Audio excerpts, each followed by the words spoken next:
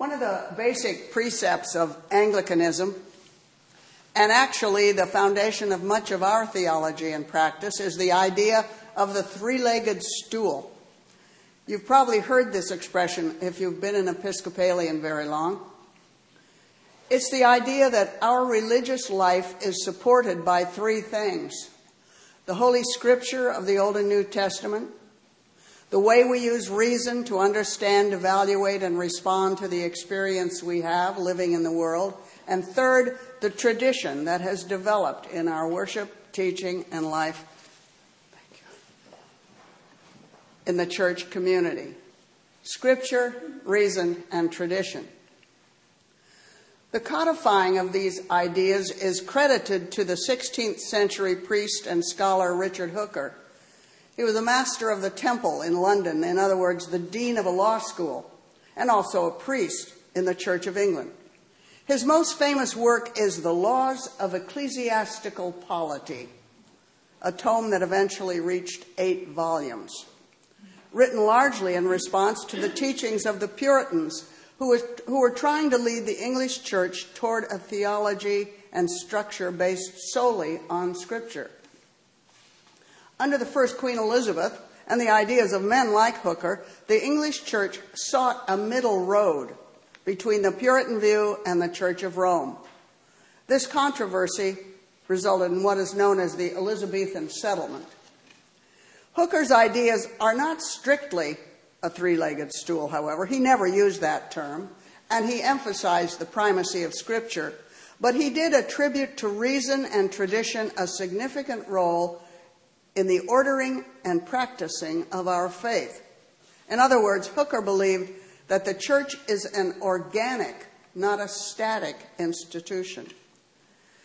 I first read portions of Hooker's great work, not in relation to the church at all, but in a literature course, which was exploring the development of English prose. Most earlier theological or legal writing in England had been in Latin. If you read the Laws of Ecclesiastical Polity today, you might not believe it is considered one of the first great models of English prose. It is not easygoing. However, what I want to focus on today is how our lessons this Sunday make an interesting backdrop for the Anglican ideas of church belief and order and of the evolution of certain customs and organizational changes.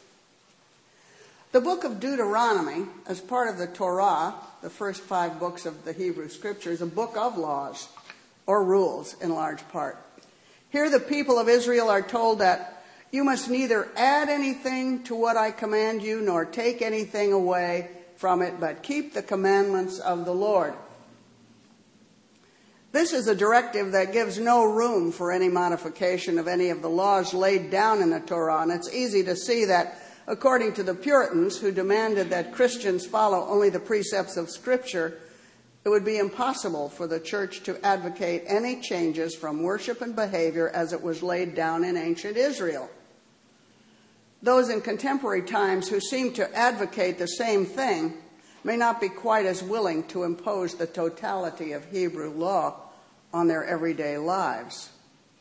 It's led, of course, to the charges of hypocrisy voiced by non-absolutists when Scripture only voices would disavow the rules they don't happen to agree with or like killing your son if he disobeys, or keeping slaves, or slaughtering your own sheep to celebrate the Passover. We read this passage as an example of the directives given by a prophet to an ancient people who were protecting their tribe, a small minority among a variety of peoples and tribes, and striving to maintain the identity and integrity of that group by binding them together in a common life and purpose, a group whose very uniqueness they saw as its safety net. We tend to read this passage as history, not as injunction. When we move centuries forward to the teachings of Jesus, we find a rather different view of the laws of the Torah. In Mark's Gospel today, we are given a scene in which Jesus is scolded by the Pharisees because his disciples don't follow precisely the cleanliness regulations and they do eat without a ritual washing of their hands. So Jesus scolds the Pharisees right back for being hypocrites. You are, he implies, obsessed with the details of ancient regulations, but you ignore the significant things, loving God and assisting those in need. You are placing importance on the wrong things. What is outside, he says, is not dirty. It's not what goes into or onto a person that is defiling. It is from within, from the human heart, that evil intentions come, he tells them. By the time the letter of James has been written, the ideas of just what the law is has shifted again. James writes that it is not enough to hear God's law, but we must act on them. And the laws of God which all Christians must follow are no longer specified as those laid down in the Torah, but are the teachings of Jesus. And we know that Jesus' basic law is that we love God and that we love our neighbors as ourselves. Jesus elsewhere tells his followers that he has not come to change the law, but to fulfill it. Yet he distills it so that the details are seemingly less important. It is doing good and avoiding the sins of selfishness and self-indulgence that Jesus teaches. We are to take care of each other and do no harm to others.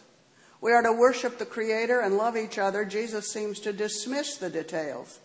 We are to do good, not just talk about it, not just listen and worship.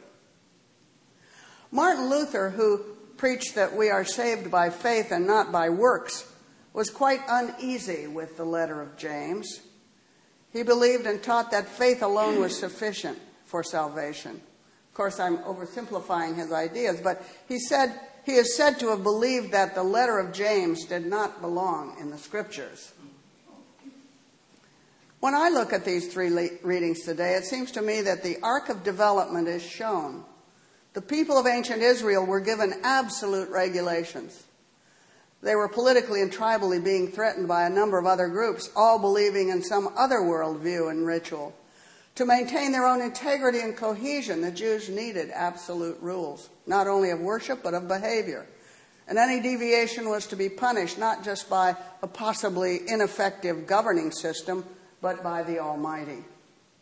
By Jesus' time, the basic structure of Judaism had been variously and repeatedly modified and enlarged to contain stories of many sorts, admonitions from a wide variety of prophets and advisors, and a new set of rules for almost every aspect of human behavior. Jesus is telling his followers and the authorities that what is needed for salvation is to look only on what is vital to salvation. And he gives us that in his summary of the law. The followers of Jesus move beyond, having a new model of faithfulness, which is no longer just the Scriptures full of tales and detailed advice, but the example of the direct preachings and example of Jesus. The Episcopal Church has continued to acknowledge this evolution. We revere the Hebrew Scriptures and read them as history, legend, and the rules of a people who acknowledged and worshiped the one God. They established the environment in which the saving life and ministry of Jesus could appear. And we are the inheritors of that life and ministry. And Jesus taught us that the rules of a good life are simple but difficult. We are challenged to keep learning what it is that God wants us to know and do. John's Gospel reports that near the end of his life, Jesus tells his disciples, and I believe tells us, I still have many things to say to you, but you cannot bear them now. When the Spirit of truth comes, he will guide you into all truth. The story of salvation is one that has not already been laid out for us, but it is an unfolding story. We need to do our best to pay attention, to read about what has come before us in the story, and we need to observe what is occurring in the world as time passes. And then to use the minds that God gave us to understand and act on not only the Word of God, but on the messages that take place around us. We place a high value on Scripture as Anglicans, and we also give thanks for our capacity for reason. and on the wisdom and comfort to be found in the traditions of belief and worship that we share with the past. We are, as Episcopalians, still indebted to Richard Hooker and the concept of the three-legged stool. Amen.